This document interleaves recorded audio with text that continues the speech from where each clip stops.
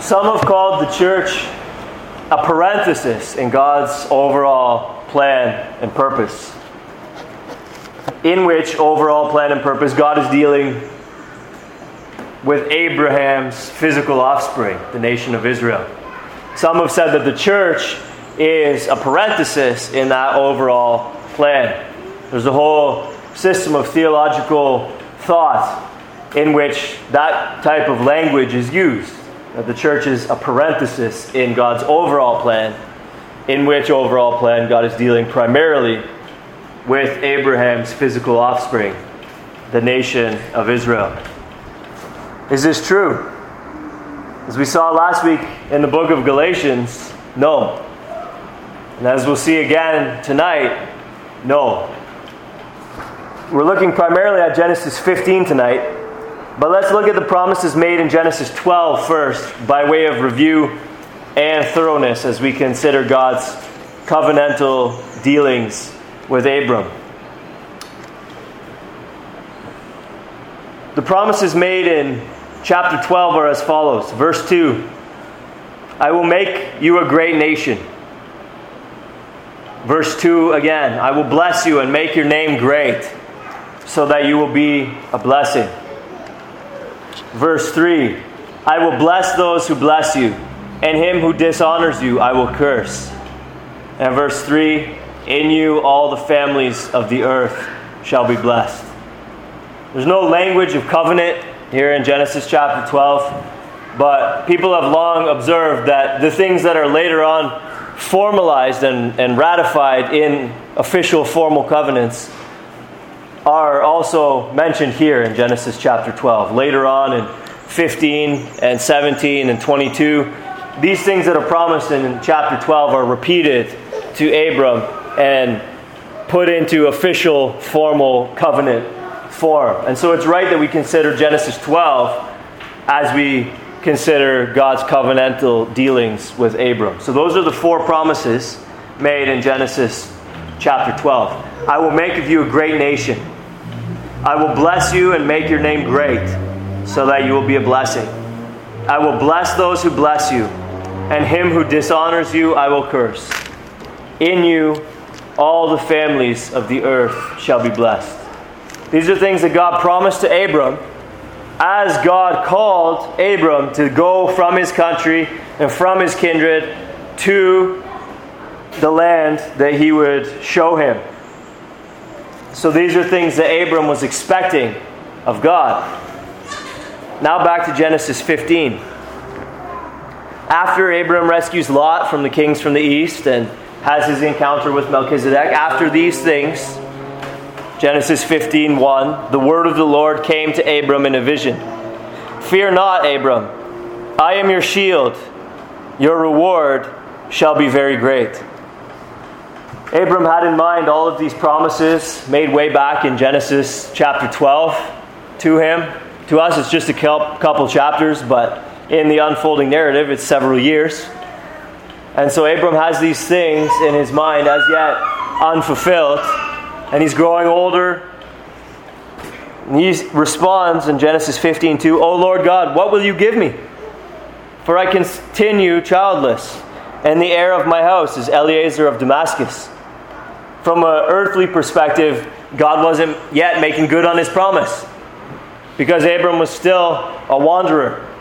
He was, as we saw in our exposition of Genesis chapter 14, something of a king of a nomadic city-state.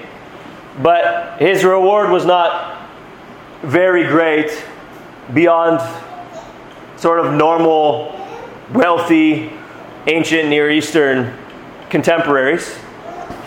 He hadn't been made into a great nation. In fact, he hadn't even had a child yet, let alone a son who could carry on his name. So how was God going to bless him and make his name great? How was God going to bless all the families of the earth in him? These were the things that had been promised in Genesis chapter 12, but they hadn't yet been fulfilled. So when God comes to Abram again in Genesis 15:1 and says, Abram, I am your shield. Your reward shall be very great. Abram responds, "O Lord, what will you give me?" This is something like what will my reward be? I don't see it. You keep telling me that there will be a reward and that you will bless me, but what will it be? For here I am growing old. I don't even have a son. I continue childless, and the heir of my house is Eliezer of Damascus. God then goes on to make further promises. He repeats some of what he's already said, and he makes some further promises. In 15:1, as I've already stated, he says, "I am your shield." In 15:1, he says, "Your reward shall be very great." He hasn't used those exact words before, but he said, "I will bless you," which is similar to "your reward shall be very great." But then in 15:4, in response to Abram's claim that Eliezer will be his heir, God makes this very specific promise. "This man shall not be your heir. Your very own son shall be your heir." Then God doesn't back off the promise of descendants and making of Abram a great nation. God doubles down on that promise. And in verse 5 of Genesis 15, he brings Abram outside and says, "Look toward heaven and number the stars, if you are able to number them. So shall your offspring be."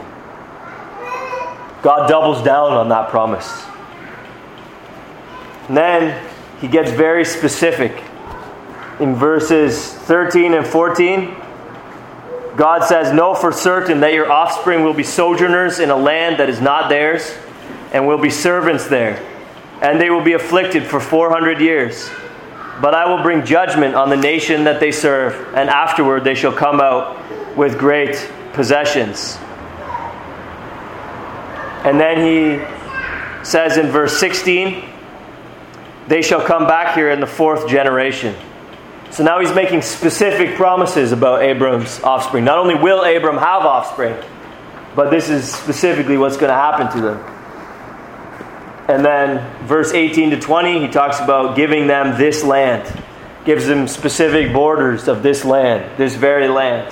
Names the people groups that currently occupy it and says it's going to be their land.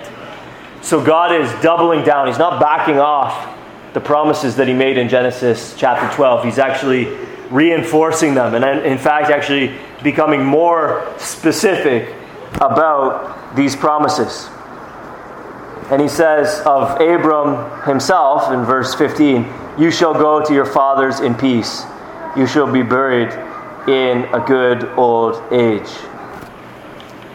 So God in this chapter repeats his promises, doubles down on them, gets even more specific about them. And God takes a self-maledictory oath, guaranteeing that these promises will be fulfilled, that they will be sure and certain. You might wonder what's going on with cutting all these animals in half. Well, this is an ancient way of making a covenant with another person. Kings might do this. 2 kings would get together. They would cut some animals in half. And what they would do is each of them would take a turn walking through the middle of the pieces. And what it represented was, if I break my covenant, may the fate of these animals be my fate. In other words, if I break this covenant, you are well within your rights to cut me in half. And so that's what's going on here. We notice in this section, though, that Abram never passes between the animals, does he? God, in verse 17, passes through the pieces, symbolized by a smoking fire pot and a flaming torch. In other words, God is saying, I will do this. And if I don't do this, you can cut me in half, so to speak. This is God's self-maledictory oath to Abram, that all the promises that I've made to you will certainly and surely be fulfilled. So how were the promises fulfilled?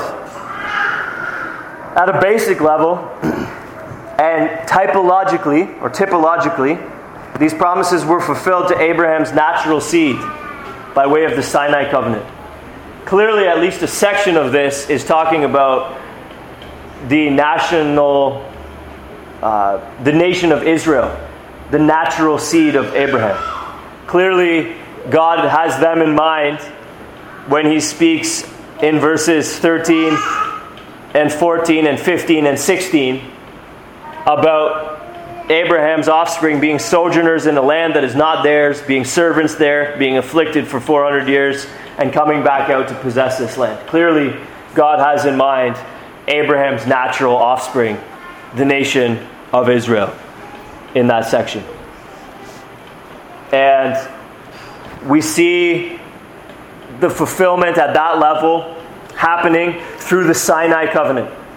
As God brings Abraham's great-great-great-great-grandchildren out of the land of Egypt and organizes them into a nation at Sinai. Gives them civil laws to govern them. Gives them a ceremonial system of worship. Defines the parameters of their kingdom and their nation. Who it can be a citizen, what are the qualifications of citizenship, who must be outside of the citizenship, so on and so forth. He defines them as a nation, and then He brings them into the promised land, and then He eventually even sets kings over them. And so clearly we see that there's a level of fulfillment of these promises that God makes to Abraham in Genesis 12 and Genesis 15 going on with the natural offspring of Abram. We see in Joshua chapter 23 and verse 14 that Joshua understands what has happened in this very way. He says, "Now I am about to go the way of all the earth." In other words, I'm going to die. "And you know in your hearts and souls, all of you, that not one word has failed of all the good things that the Lord your God promised concerning you. All have come to pass for you. Not one of them has failed." So the things that God has promised to Abraham's natural seed were in due time fulfilled to Abraham's natural seed. He brought them out of Egypt, gave them the land that He promised, and Joshua testifies not one word has failed. But at an ultimate level, and anti-typically, the promises that God makes to Abraham are fulfilled through the new covenant to the children of promise. We saw this last week as we exposited Galatians chapter 4, that God has something bigger in mind than the nation of Israel when He makes promises to Abram. We saw last week in Galatians chapter 4 that those with whom God makes the covenant at Sinai are actually considered to be like Ishmael. They're compared by Paul under the inspiration of the Holy Spirit not to Isaac, the child of promise, but to Ishmael. And rather it is those who are in the new covenant who are compared by Paul to Isaac. And so even as God makes promises to Abram and fulfills them at one level to Abram's natural offspring, God has something bigger in mind. Namely, the kingdom which is comprised of people from every tribe and language and people and nation, which will inherit not only the promised land, but the whole world. This is what Paul tells us in Romans chapter 4. He's been speaking of Genesis 15. In Genesis chapter 4 and verse 3, he says, "What does the scripture say? Abraham believed God and it was counted to him as righteousness." He's quoting from Genesis chapter 15 and verse 6.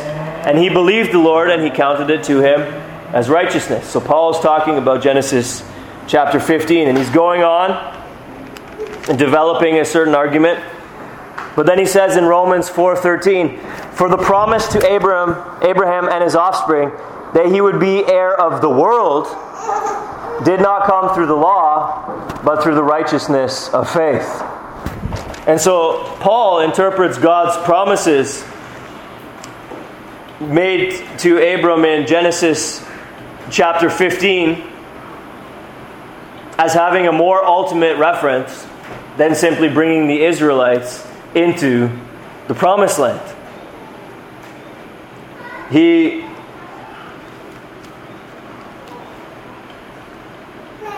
is arguing that those who share the faith of Abram are to be heirs not only of the promised land, but heirs of the world.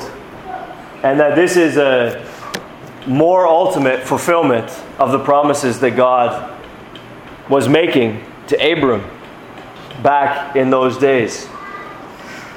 And so what we see is that there is typology happening. And typology is instances that are true and historical in themselves, but which point to something greater that happens later in redemptive history. And typology is part of the way that God has progressively revealed His ultimate purposes. And so, for example, God gives lambs which have their own historical function in the unfolding narrative, but these lambs testify to something greater. And there's a temple, and it has its own historical function, but it testifies to something greater. So what's going on here is that God is creating a kingdom. God is creating a nation which is typological. It has its own historical function, but it also signifies something greater. This kingdom that God creates at Sinai is a level of fulfillment of the Abrahamic promises, but it's a type, a shadow of something even better that will come later. So it has its own historical function, but it signifies something greater. Abram's natural children, those with whom God enters into covenant at Sinai, are not the children of promise. Abram's spiritual children, those who, like Abram, have faith in God's promises, are counted as Abram's offspring. Now, it is important to note here that there were and are, even today, many of Abram's natural seed, ethnic Jews, who were and are also children of promise. Throughout the Old Testament, there were those who were part of the Sinai covenant, who were also, at the same time, children of promise. They were then, therefore, Abram's natural seed and Abram's spiritual seed. You could be both.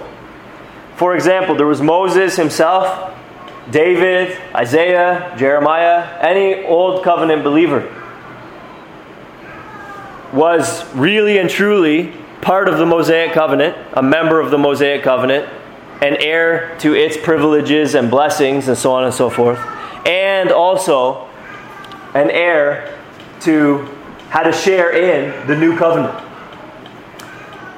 This is important to clarify lest there be any misunderstanding.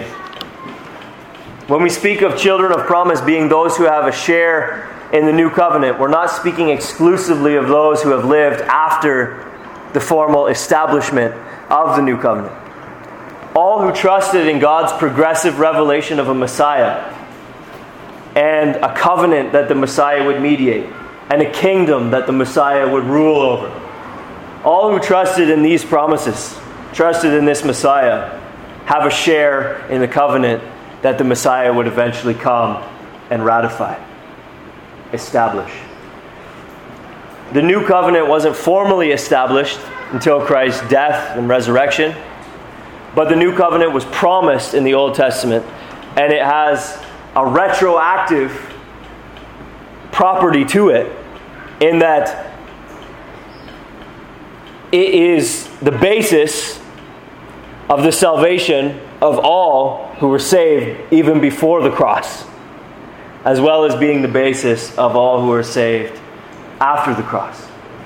In other words, everyone who's ever been saved from their sin has been saved by Christ Jesus and the covenant that he mediates. Nobody who's ever been saved has been saved by the Abrahamic covenant or by the Mosaic covenant. They may have been saved while they were under the Abrahamic covenant or saved while they were under the Mosaic covenant, but they weren't saved by those covenants. They were saved by the Messiah and the covenant that the Messiah mediates, namely the new covenant. And so the new covenant exists in promissory form before the cross, and everybody who takes hold of those promises has a share in the Messiah and in the covenant that he mediates. And so they become children of promise. And then Christ comes, and in his life and in his death and in his resurrection, establishes, formalizes the new covenant. And everybody who believes in him at that time and afterwards also have a share in that covenant. And so in Christ Jesus and in the new covenant that he mediates,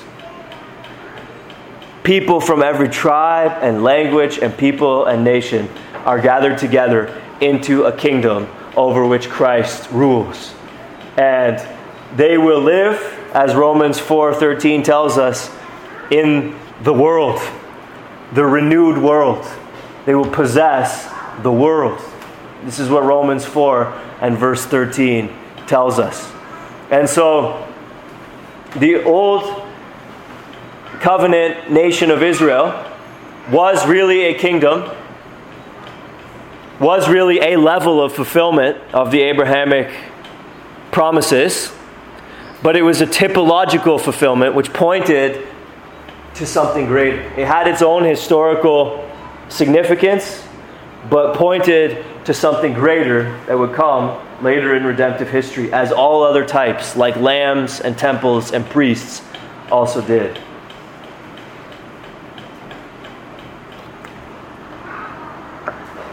So if the promises then are fulfilled ultimately to a spiritual seed of Abraham through the new covenant, or theologians also sometimes call the new covenant the covenant of grace, to help make it a little bit easier for people to understand the before and after Christ aspect. Because sometimes when we think of new covenant, it's hard for us to imagine the salvation of Old Testament believers under the new covenant. So the covenant of grace is a term that's sometimes used to help convey that omnitemporal existence of that covenant. From the fall of Adam all the way to the return of Christ, the covenant of grace spans redemptive history. If the promises are fulfilled ultimately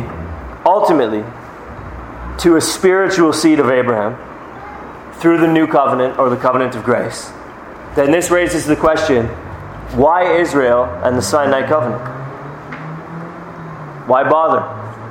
Why bother with the type? Why not skip all the way to the antitype? Well, you could ask the same question about any type, actually. But let's think specifically about Israel and the Sinai covenant. First, and I think we could say primarily, for instruction. Romans chapter 15 and verse 4 reads like this.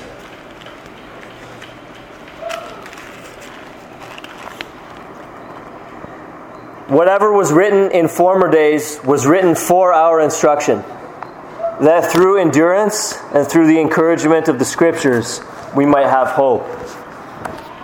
Whatever was written. Genesis 12, Genesis 15, Joshua 24.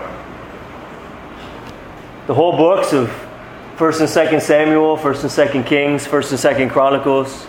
Whatever was written in former days. The Psalms, Isaiah, Jeremiah, whatever was written in former days was written for our instruction. God saw fit to unfold these events, deal with these people in these ways for our instruction. So that through endurance and through the encouragement of Scriptures we might have hope. So that the children of promise would be edified, encouraged, instructed by the Scriptures, by observing God's dealings with His Old Covenant people. and the way that he speaks to them, the way that he deals with them.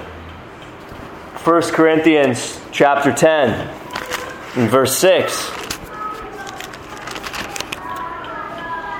Speaking of the exodus from Egypt and the pilgrimage through the wilderness, Paul writes to the Corinthian church in verse 6 of chapter 10, "Now these things took place as examples for us, that we might not desire evil as they did." Why did those things take place? Scripture says as examples for us. God unfolded history in such a way that we would have examples, that we might not desire evil as they did. 1 Corinthians chapter 10 and verse 11. "Now these things happened to them as an example, but they were written down for our instruction, on whom the end of the ages has come." God saw fit to have these things happen, and that these things would be written down for our instruction, on whom the end of the ages has come. The fulfillment of all things. We are living truly in the last days, as was Paul in the first century, and as have all the believers been since then. There is no stage after this. This is the end of the ages. God has been progressively revealing His plan and His purpose, and Christ has come to bring all of His plans and all of His purposes into fulfillment. So this is the end of the age. This is, if you want to use this language, the last dispensation before the eternal state. The end of the ages has come upon us. All things have been brought to their fulfillment in and through Christ Jesus, or are being brought to their fulfillment in and through Christ Jesus in this age. God saw fit to deal with Israel so that we, God's new covenant people, or the people included in the covenant of grace, would have instruction. We think of God and His character more vividly than we otherwise could have when we read the Old Testament and think in Old Testament categories and vocabulary. Grace, redemption, power, patience, anger, all these things that we see predicated of God in the Old Testament bring forth vividly God's character to us in a way that if we didn't have the Old Testament, we'd be at a disadvantage. All the personification that happens in the Old Testament, God smelling things in His nostril, God bringing people out of Egypt with His mighty right arm, God smiting armies, God giving somebody leprosy as a judgment. All of these things help us more vividly understand who God is. Instruction. And all these things, again, typological. Salvation from enemies, whether it be the Syrians, whether it be the Philistines, typological. They have their own historical significance, but they point to something greater. A greater deliverance at the hands of a greater king. The judgment of God sending leprosy or other wasting diseases on somebody.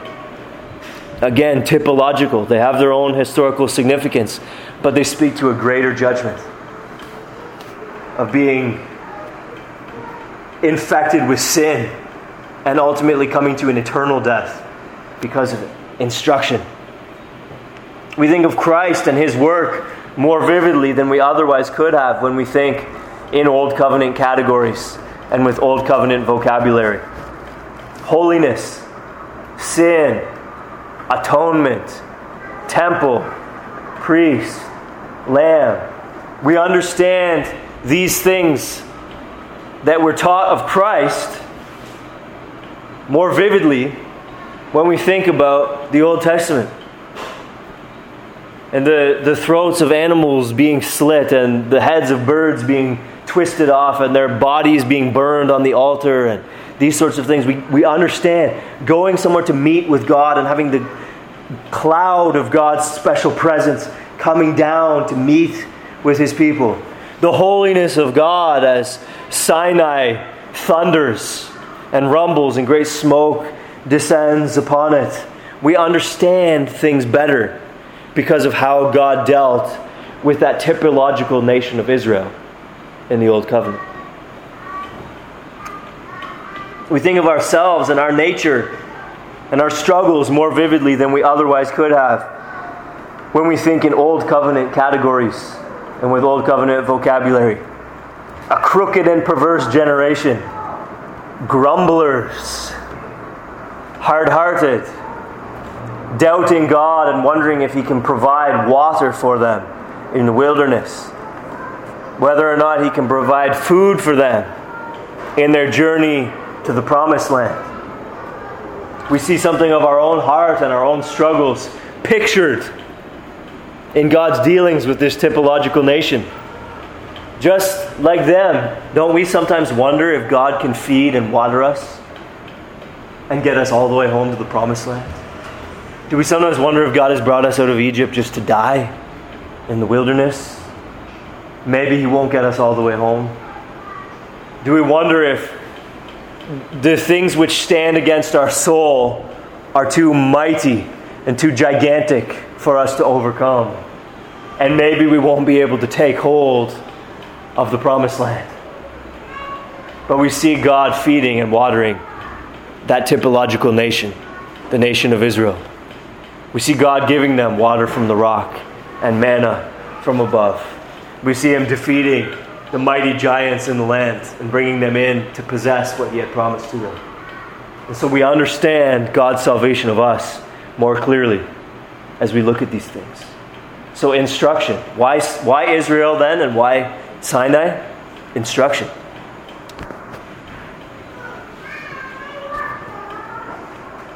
Galatians 3:19 says that the law came because of transgressions. Why then the law? It was added because of transgressions, until the offspring should come to whom the promise had been made.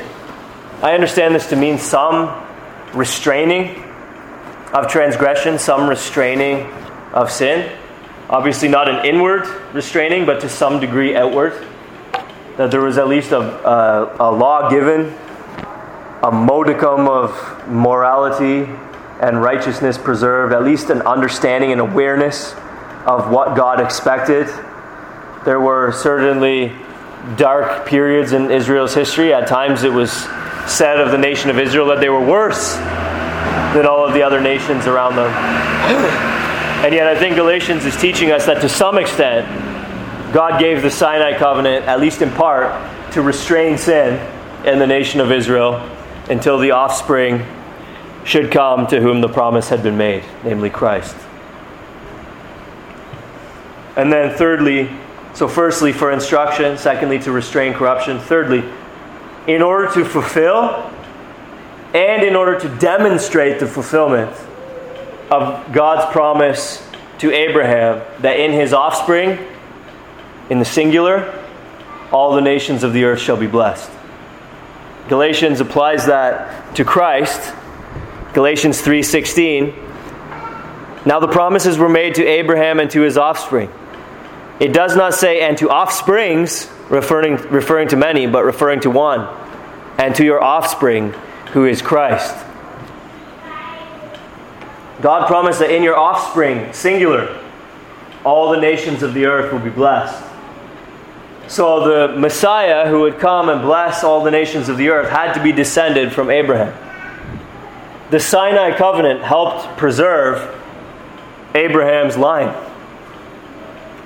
It demarcated Abraham's line from those who are not in Abraham's line.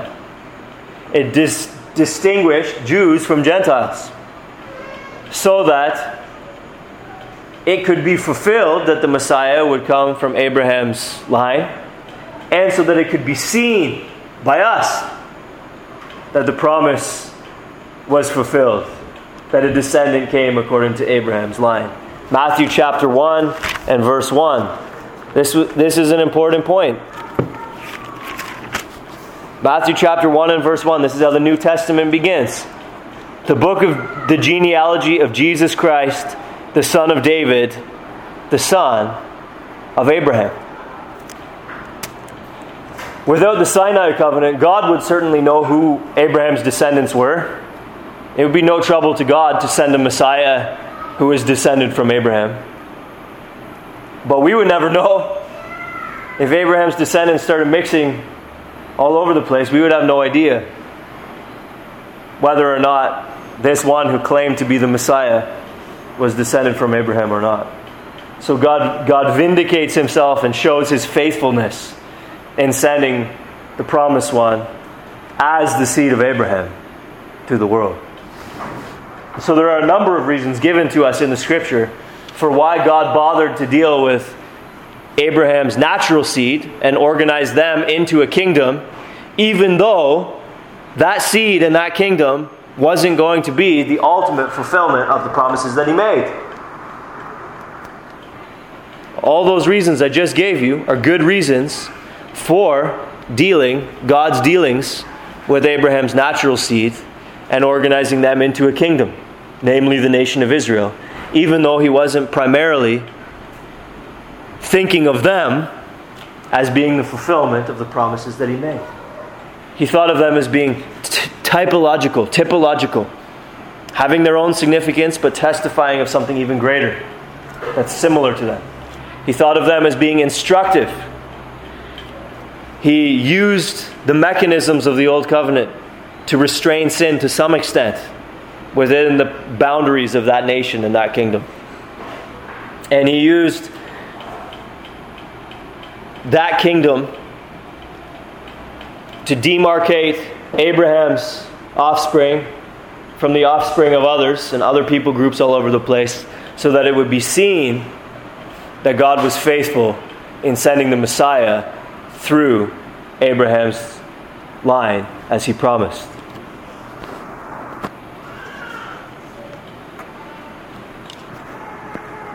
So the promises made in Genesis 12 and 15 are certain. God confirms them with a self-maledictory oath. The only one that walks through the animals cut in half is God. God, as it were, saying, "So shall it be done to me if I don't fulfill these promises that I made to you." The fulfillment is sure and certain. And these promises are fulfilled in two ways to two types of Abraham's offspring. The Sinai covenant made with the natural seed of Abraham is a subsidiary fulfillment of the promises made to him, a lesser fulfillment, subservient to God's ultimate promises, which would be ultimately fulfilled in Abraham's spiritual seed. Those who are called the children of promise, who Galatians 4 tells us have a share in the inheritance that Christ mediates, in the covenant that Christ mediates. This should affect, then, the way that we think about the new covenant and the church. Bringing people together from every nation around the globe, uniting them together in Christ Jesus by faith, and counting them as the children of promise, as the offspring of Abraham, is God's primary plan and purpose. The church, comprised of believers both in the Old Testament and in the New, is then, in the most ultimate sense, and in the truest sense, Israel. The church, comprised of believers both in the Old Testament and in the New, is central to God's plan and purpose. Not a parenthesis within it. Not peripheral, but central. Not a parenthesis. This should help us to esteem the church more rightly. That we would understand her significance. That we would understand the love that God has for her. That God has been working toward this in history. That we would be gathered here worshiping Him in and through Christ Jesus, united to one another in the new covenant. The church is central, not peripheral to God's plan and purpose. The church is not a parenthesis in God's plan. Of course, we should think rightly of the church, but we should also glorify God for His inscrutable wisdom and benevolence in instituting such a thing as the church. What is more beautiful than a multinational group of people bound together in love by Christ our Savior, forgiven for our sins, reconciled to Him, and reconciled to one another? Oh, the church is not only an important thing, but a beautiful thing. We ought to praise and bless God for giving her to us in His wisdom. And we ought to also praise Christ Jesus, who is her cornerstone, who is to each one of us and to all of us collectively our Savior.